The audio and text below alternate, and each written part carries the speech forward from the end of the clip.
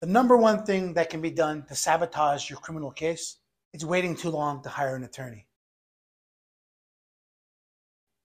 Why is that? Well, there's lots of reasons. Number one, if you've been charged with a crime, there's things that you can do immediately to help improve your situation. If a crime involves alcohol or drugs, well, there's alcohol or substance abuse evaluation that can be taken now. If it involves violence, there's anger management things that can be done now. And these things have to be done through county approved providers in the county where you've been charged. Otherwise, likely it's not going to count. But by doing these things, it sends a very clear message to the judge and prosecutor. You're not someone that they should be scared of. You're not someone who's going to go out there and do this again. It just shows that you're a normal person. Even if in your heart, like, I didn't do this.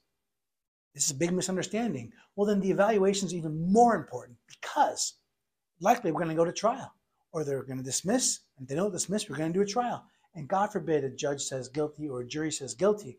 Having done that thing earlier in time is an extreme mitigator to your charges and hopefully results in a reduced sentence. So getting things done as soon as possible is just so important. Number two, with criminal cases, there's all sorts of deadlines. Hey, it's a DUI. Well, hey, you got to file certain things immediately to keep your driver's license. Hey, if it's a crime involving alcohol or drugs and there's a lab report, well, you have to file a motion to cross-examine the analyst and nurse. Otherwise, they get to bring that in without you talking to the person.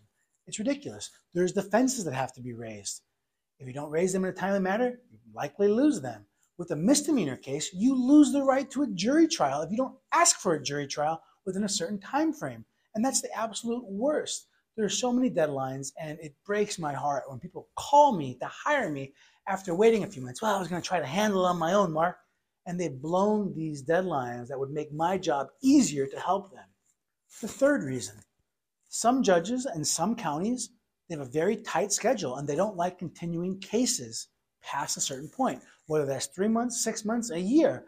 Once you get to that point, these judges and counties become, we don't grant continuance anymore. And so people try to hire us late in the game. Well, my trial's in a month. I need more than a month to prepare for a trial. To do it correctly, I need more than a month I can't just walk into the courtroom and go, hey, you actually have to prep these cases and put time and effort into them. And we need that time to work the case up. Since the pandemic, some judges are very, very concerned the backlog of cases and they're pushing things forward. Get an attorney involved as soon as possible.